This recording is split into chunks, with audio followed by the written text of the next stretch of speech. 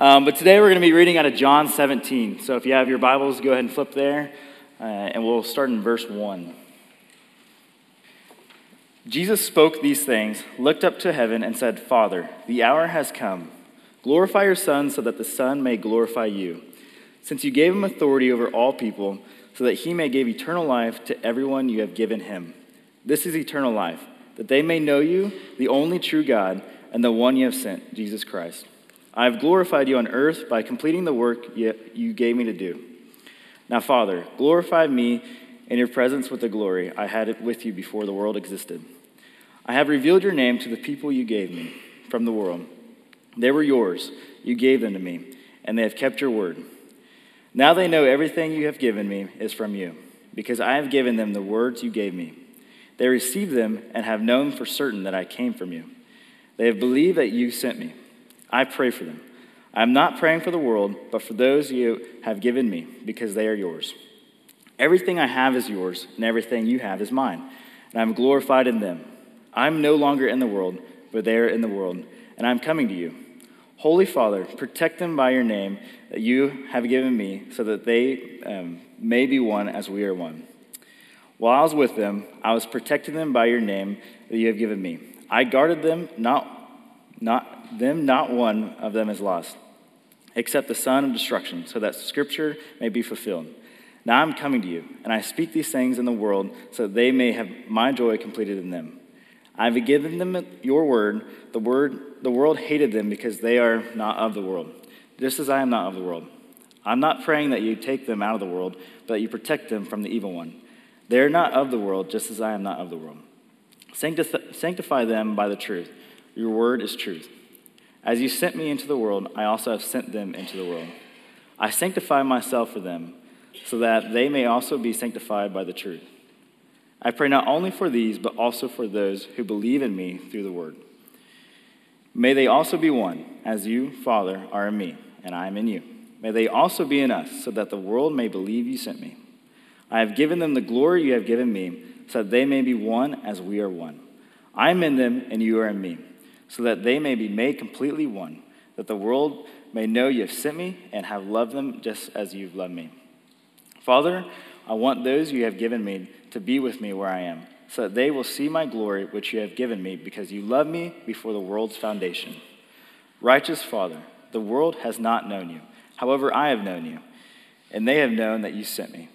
I made your name known to them and will continue to make it known, so that the love you have loved me with may be in them and I may be in them. This is the word of the Lord. Thanks be to God. Thank you, sir. Earlier this morning, when the worship team kind of gathered to make sure we were all on the same page for the morning and make sure everybody knew what microphone to grab and when it was your turn, Kyle Butler said, and Jaden's reading today for the first time. Ryan, what's he reading? I said, all of John 17. And we were like, oh, well, that's a way to start off. No hard names, but it is long and it is winding, but we did a great job. It's a beautiful, beautiful prayer. Probably either the first or second most famous prayer uttered by Jesus, possibly second only to what's considered the Lord's Prayer in Matthew 6, Our Father, who art in heaven. But really, he gave that prayer as a prayer for the disciples to pray. This one's different. This one's so profound and so rich. In fact, I think that it's appropriate as we conclude this section of John's Gospel before his betrayal in the next chapter that we open up our time actually just praying and asking the same Jesus who offers this prayer here to his Father to help us see what we need to see this morning. So if you would, please bow with me in prayer.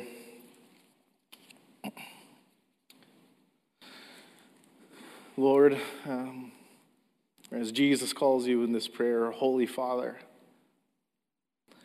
we pray that our eyes and our ears and our hearts will be sensitive to what your Spirit would like to communicate through your perfect, perfect words.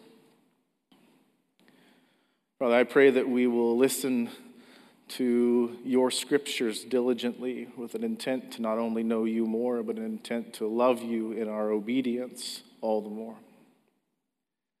I pray that our time gathered around your word and gathered in worship this morning will be fruitful, that you will delight in it, and that we will be changed as we encounter the living God.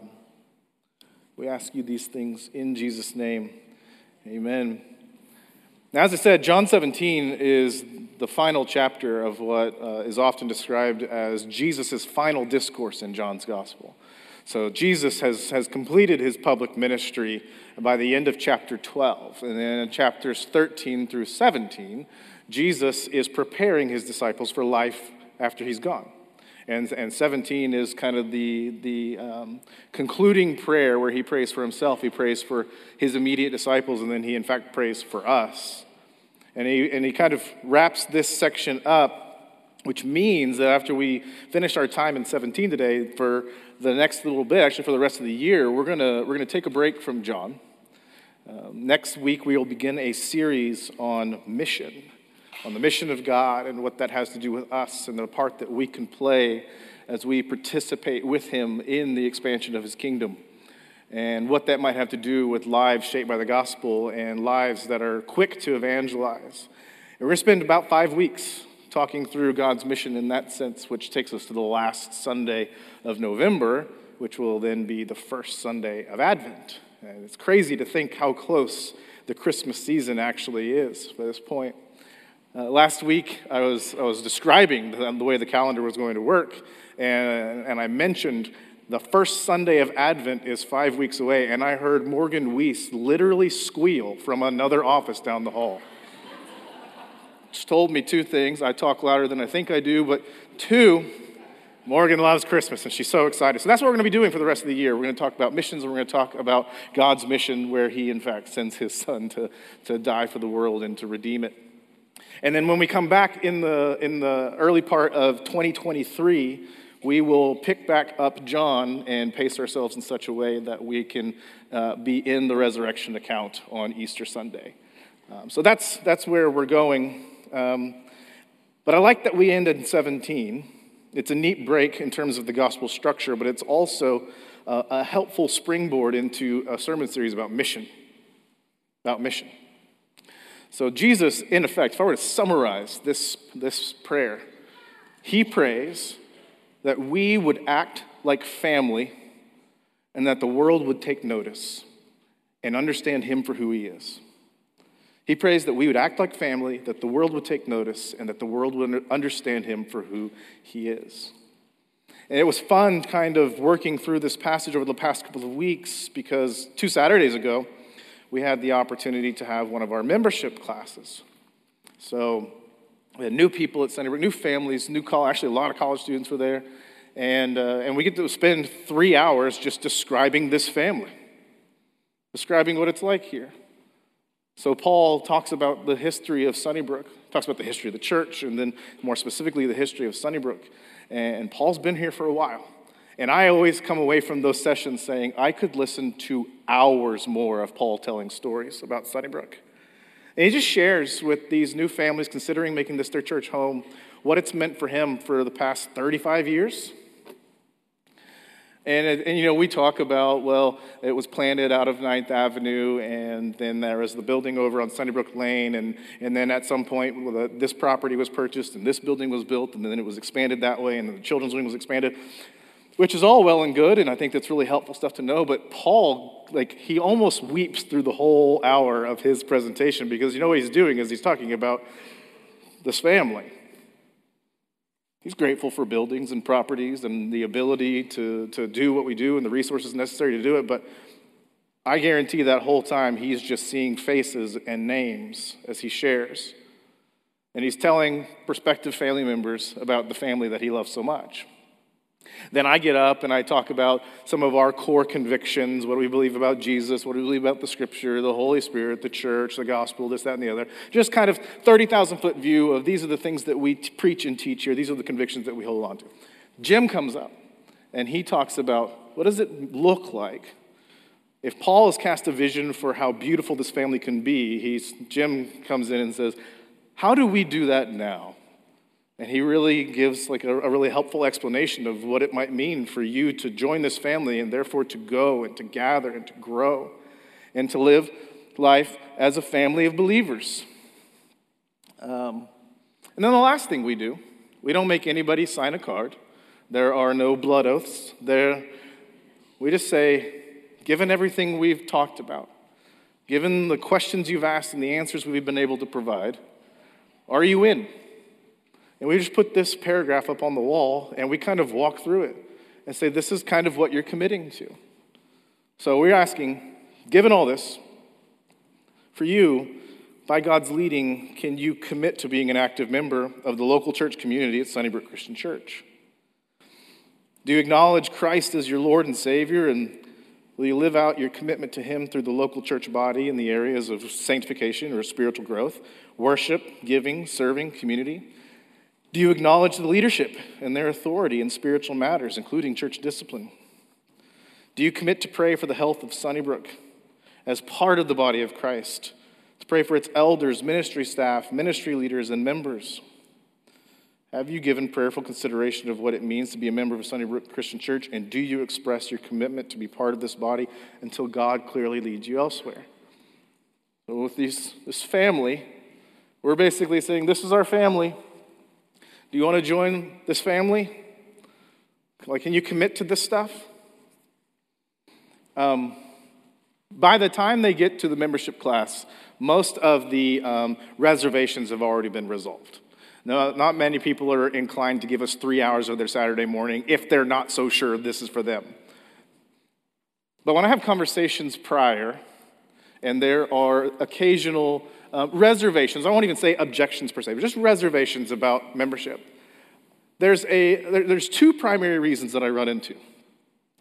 The first is that I'm not so sure membership to a local church is really a biblical thing. And that's fine. I mean, I believe it is, but I don't know if I have to die on that hill. I'm willing to carry that conversation on, and I'm even willing for you to conclude that I'm wrong. That's fine. The other one that I'll frequently get, probably even more so, is that, yeah, that sounds messy. That sounds like a lot of commitment. I mean, have you met most people? They're hard to deal with. And you're asking me to yoke myself to 1,000 of them? Yeah, kind of. So you're asking me, and they would never even put it in these terms, but you can sense it underneath the objections. You're asking me, my life, I kind of like my life. My wife and I have our weekends kind of sorted out. We have our travel scheduled just right. We have our kids and their activities. We spend our money on certain things, and we like the freedom to allocate our resources to those sorts of things. And you're asking me to rearrange all of those priorities? And kind of. And what's interesting is that when we start to talk about family in this sense, we have to reconcile how we respond to the invitation to join this family and how we actually think about functional church unity and fellowship. So these lofty ideals here on the screen, they can be a lot. But as I kind of went down the road a little bit to what is it that makes us hesitant? Some of it is, maybe you could just describe it as kind of underlying selfishness. And I don't mean that to be offensive. It just seems accurate. I have what I want, and I want it to be how I want it. And I'm willing to associate with many others so long as they're like me and like to do the things I want and want to prioritize their lives the way that I want to prioritize mine. Well, this asks you to maybe involve more people than that. So I thought these are some mildly to moderately humorous ways of describing kind of how we want to look at the rest of the world and our desire to associate with it, voluntarily so. So a man named Louis Morris said this. He said, "You can always tell when a man's well-informed. His views are pretty much like your own." What Louis is saying is, I love people that see the world exactly how I do. I love people that think the same things I do. Or Samuel Johnson, who was one of the editors of one of the earliest English dictionaries. Jim Johnson believes that he is somehow distantly related to this man. I don't know if that's true or if that's aspirational thing. But Samuel Johnson says this. He says, my idea of an agreeable person is one who agrees with me. And I think we can all get that. While we're talking about dictionaries, maybe a foolish, if not sometimes accurate definition of the word admiration is that it's our polite recognition of another person's resemblance to ourselves. I really admire all these qualities about this guy. And if you're listening carefully, I would probably just be describing myself in another form. I don't know if that's bad. But I don't know if the unity that Jesus prays for in John 17 has a lot of room for that kind of thinking. There's a silly parable called horseback logic. A small boy and his sister were riding on the back of a new wooden horse given to them as a present. Suddenly the boy turned to his sister and said, if one of us would get off, there would be more room for me. We like to set the terms ourselves. But what if the unity that Jesus prays for in John 17 doesn't really have terms that you and I get to set? What if it's outside of us? I can think of, just go down this road toward the concept of unity in the church with me. I can think of a number of different ways to somewhat manufacture unity. For some of us, it feels unifying to just simply keep the peace. In a big room like this, let's keep the peace.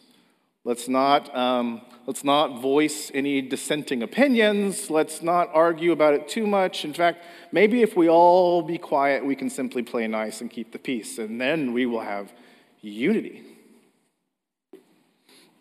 Or there is a unity that is knit together by solidarity and uniformity. When we can all see things the same way, when we can all stand shoulder to shoulder in great agreement on whatever question there is, then we are unified. Paul just seems to talk about love in terms of bearing with one another, not learning how to always be on the same page all the time.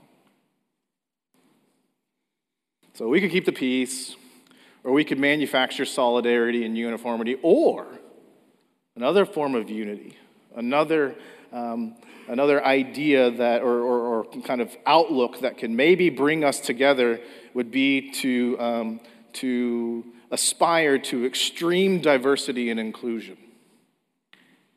Only when everyone's welcome, only when everyone has a voice at the table will there be unity. Really, whether you're keeping the peace by keeping silent, whether you're manufacturing solidarity and uniformity by making everyone the same, or whether you're manufacturing diversity and inclusion by making sure that everyone is different, you're always saying no to someone. You're always saying no to someone. And quite frankly, I think that all of those strategies are attempts at unity that make us its creator. But if we were to ask the question, what is it that ties the family of God together? It's not our ability to agree. It's not our ability to share an outlook. It's not our ability to be as diverse as possible. It's our union with Jesus. John 17:3, Jesus begins this whole prayer by saying this. He says, "This is eternal life, that they may know you, the only true God, and the one you have sent." So Jesus is going to spend the rest of the prayer. He prays first for himself, then his disciples, then for us. He's going to spend the rest of the prayer fleshing out what oneness among the believers actually looks like. And he's going to ask his Father to make that so. But he does so by beginning with, they're one because they know the Father and they know the Son. It's our union with Jesus that makes us family. It's our union with Jesus that makes us one in some sense, as this prayer works its way out, in some sense, as the Father, Son, and Spirit are one. Most certainly not in the same way or to the same degree, but Jesus keeps holding up the relationship he has with his Father as what he wants for us to have with one another, and he roots it in himself, in our connection, in our knowledge of the Father, and in our knowledge of the Son. So, Jesus is what ties Jesus' followers together.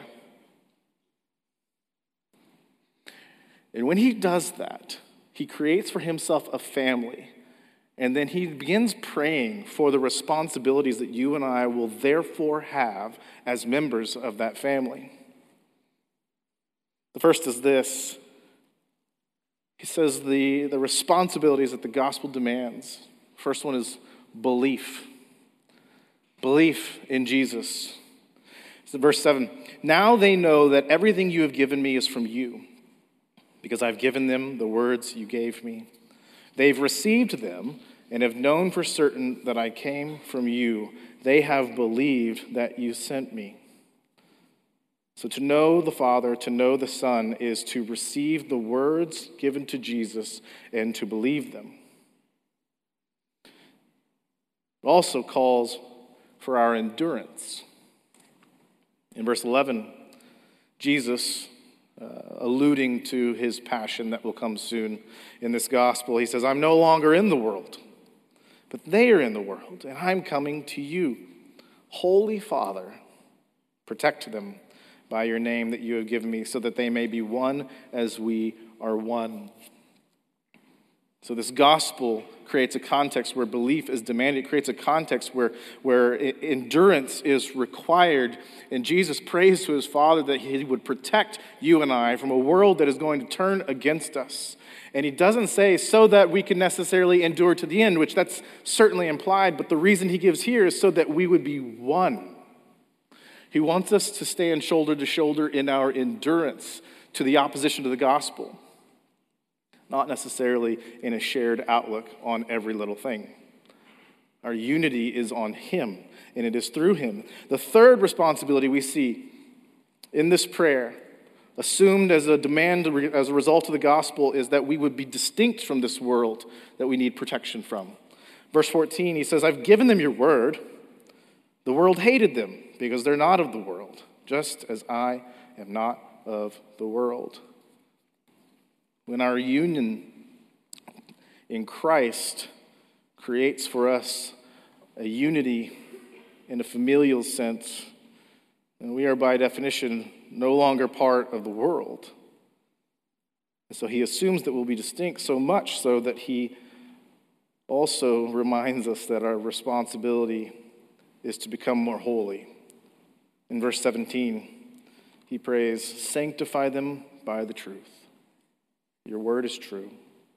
As you sent me into the world, I also have sent them into the world. Make them holy by your truth. So if it's Jesus that ties Jesus' followers together, and if it's Jesus that therefore inaugurates this unity that Jesus is praying for, and we're to look like one as the Father and the Son are one, and if this relationship we now have with Jesus because we believe in him and because we know him, we know the Father, is that produces in us the responsibility to believe, the responsibility to endure, the responsibility to be distinct, and the responsibility to become more holy, then what does all of that add up to? Because Jesus prays in such a way that it's not really for us. And it's not in this sense, it's not in this case for this room. He's created a family, not for our sake, but for the world's sake. You start to go and tie in other ideas, like you're the salt of the earth, or you're the light of the world. Like Jesus built this so that those who are not yet part of this will see it and will be drawn to it. So we're family for the world's sake. And John connects this to our common baptism into Christ. He says we've been united to Christ in baptism, and it obliterates all the things that distinguish us from one another, but will create an incredible distinction between us and the world. So the Apostle Paul in Galatians 3 says, "For those of you who are baptized into Christ have been clothed with Christ. There is no Jew or Greek, slave or free, male and female, since you are all one in Christ Jesus." Now, Paul writes those famous words at a time where there were definitely still Jews and Greeks. There were definitely still slaves and free people. There were definitely still men and women. But he says those distinctions under the gospel do not matter when it comes to your unity because of the union you have with Christ.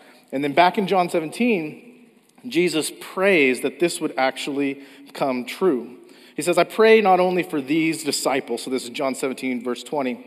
"I pray not only for these disciples," so the 11 that were still there, Judas is gone, "but also for those who believe in me through their word." That's us. We believe because of their word.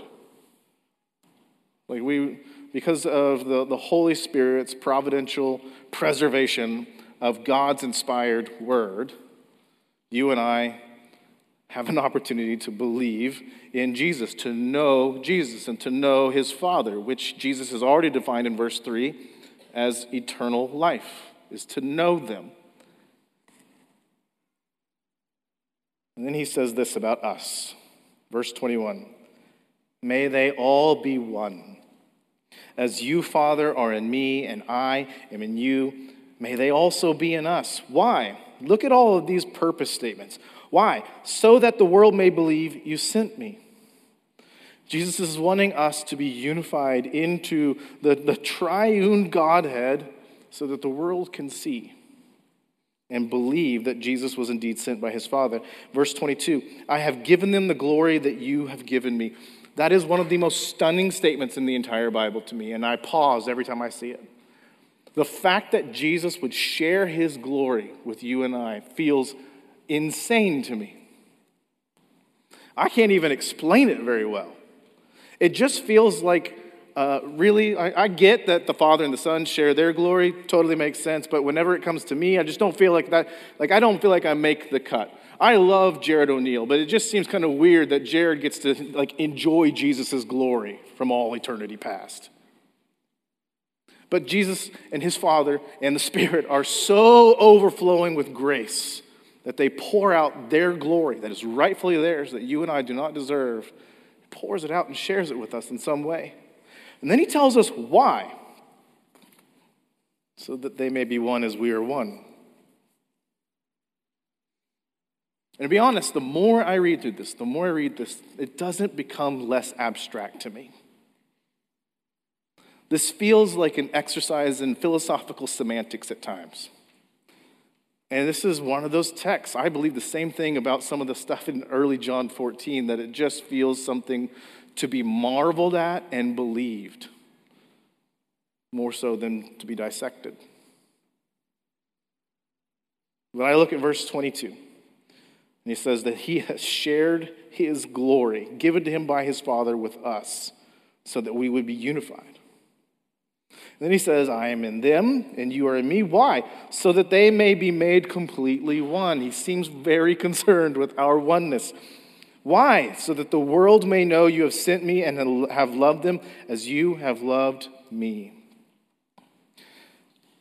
God wants the new relationships that you and I experience as brothers and sisters in this family of God to be on display for the world to see, so that they could see in us the only one that can save them, Jesus. And it sounds really similar to a passage in John 13, where Jesus, he doesn't redefine love, but he highlights it in a different way. He says in John 13, "I give you a new command. Love one another." And then as he tends to, Jesus gives himself as the example. He says, "Just as I have loved you, you are also to love one another." And he says, when you do, everyone will know that you are my disciples, if you love one another. So when we love like Jesus loves, we are known for being part of Jesus' family. And when we are one as a family, Jesus says that communicates to the world who he is.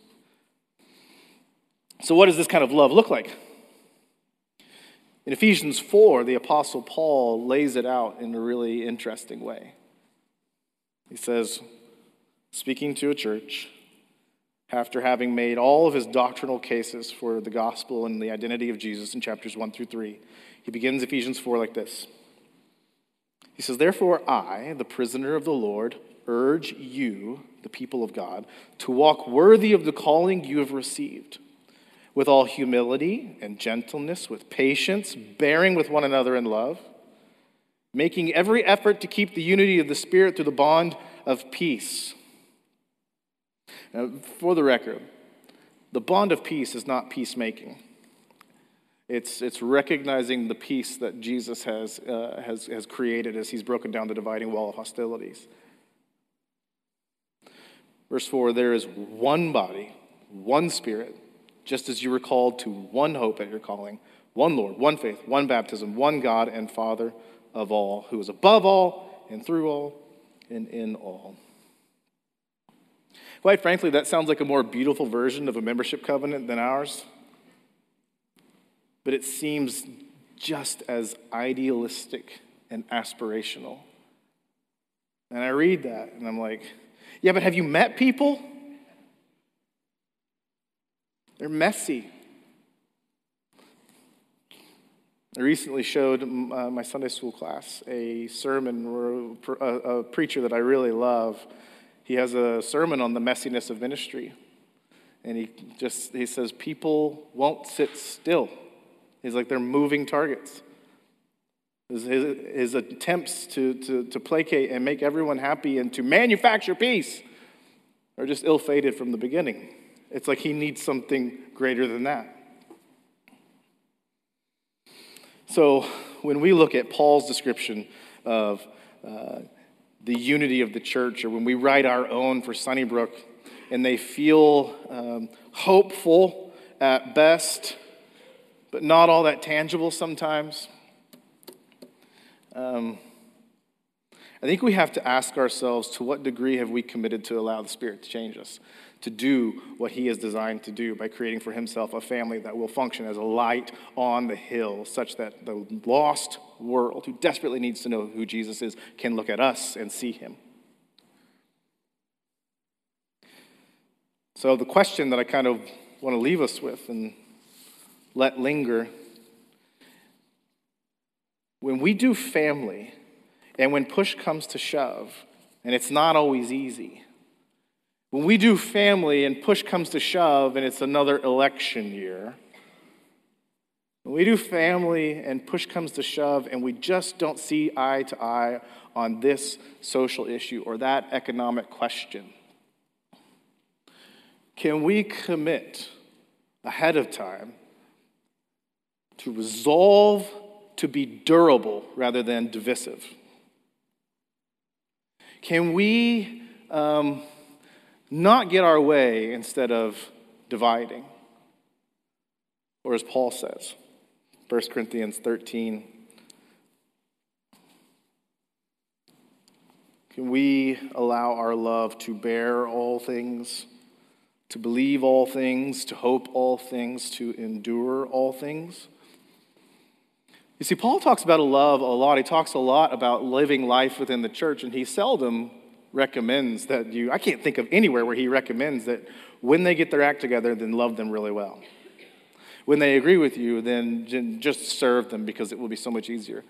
He talks about love as if it's difficult and yet necessary.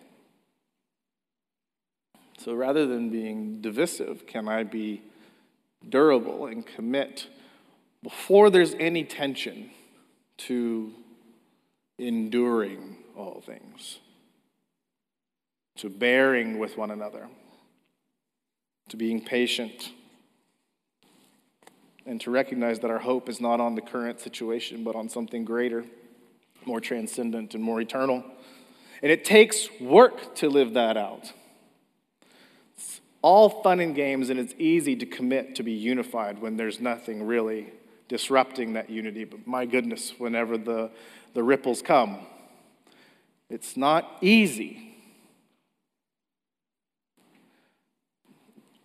The last, maybe every election cycle of my getting longer life has just left a terrible taste in my mouth, not with the results, but with the process and the way that the backbiting continues to infiltrate the church. And that's just one example of that. When push comes to shove, sometimes we're not all that interested in the unity that we have in Christ. Sometimes we're not all that interested in doing the hard work of bearing with one another and enduring with one another and putting up with one another and being patient with one another.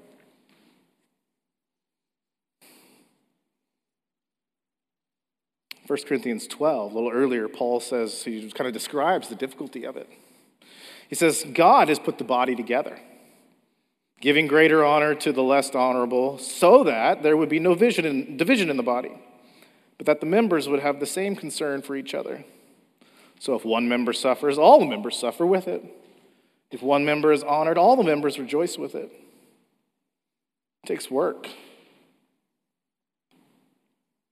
But we have to remind ourselves that Jesus has shared his glory with us, as he says in 17:22, so that we may be one as he is one with his Father.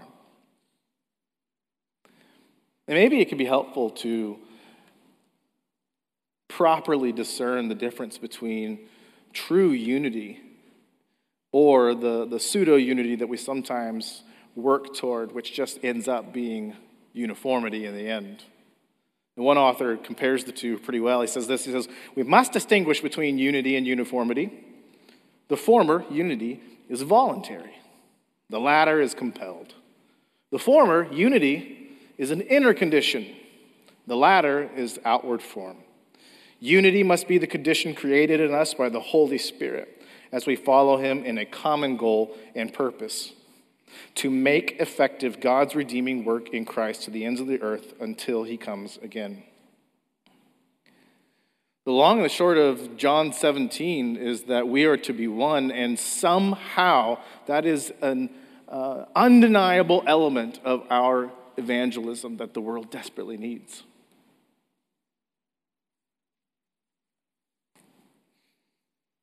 The Apostle Peter in 1 Peter 4 says this way, he says, just as each one has received a gift, members of the church, the household of God, use it to serve others as good stewards of the varied grace of God.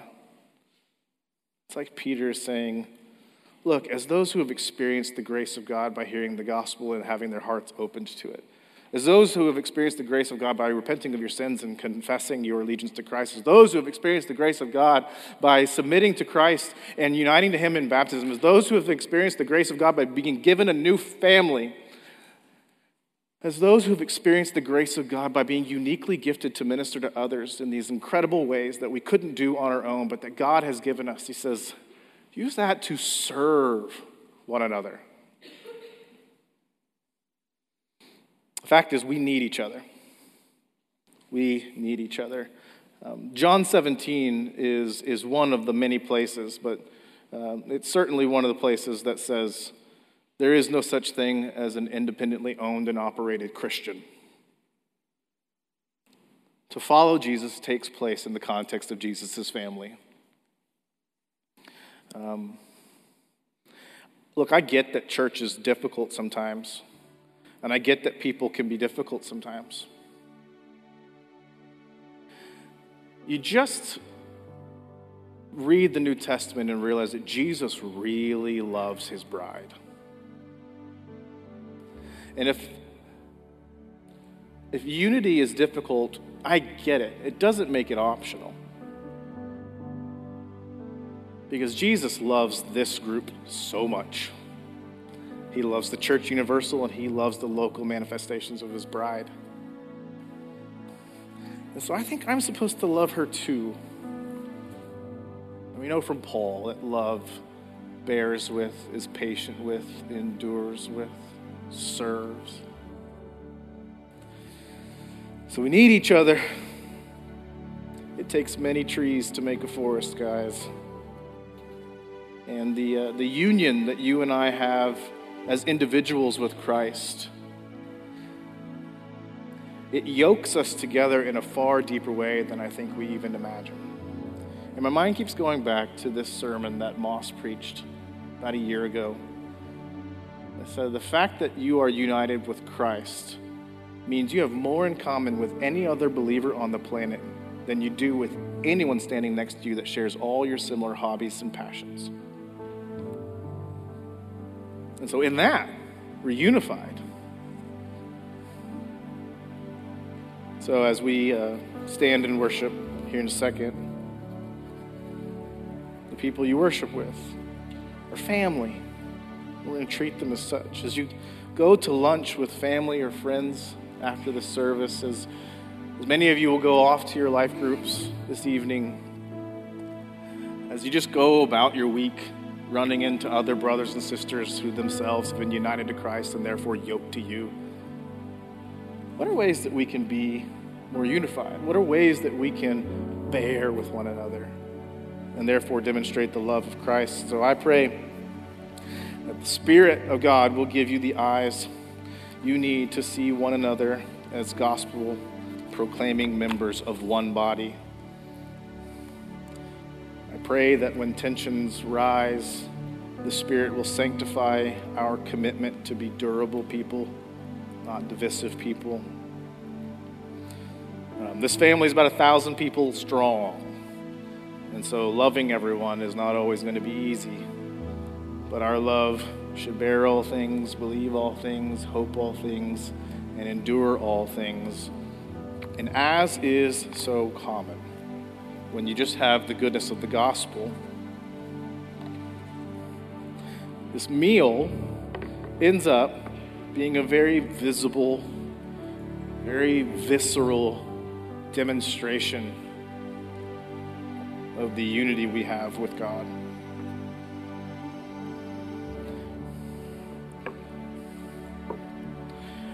There are maybe billions of people today having the same meal. Many of them do it at a different frequency or a different method, where they consider these elements to have a different significance than others, but it's one meal. We have one Lord, one faith, and this is something we do every week as a strong, visible reminder of the unity that we have with one another because of the union we have with the one who gave his body for us. So we eat, remembering the sacrifice that was given on our behalf and for our family commitment. And we drink the cup of redemption, knowing full well that this had to be done in order to deal with our sin problem and to create for God a new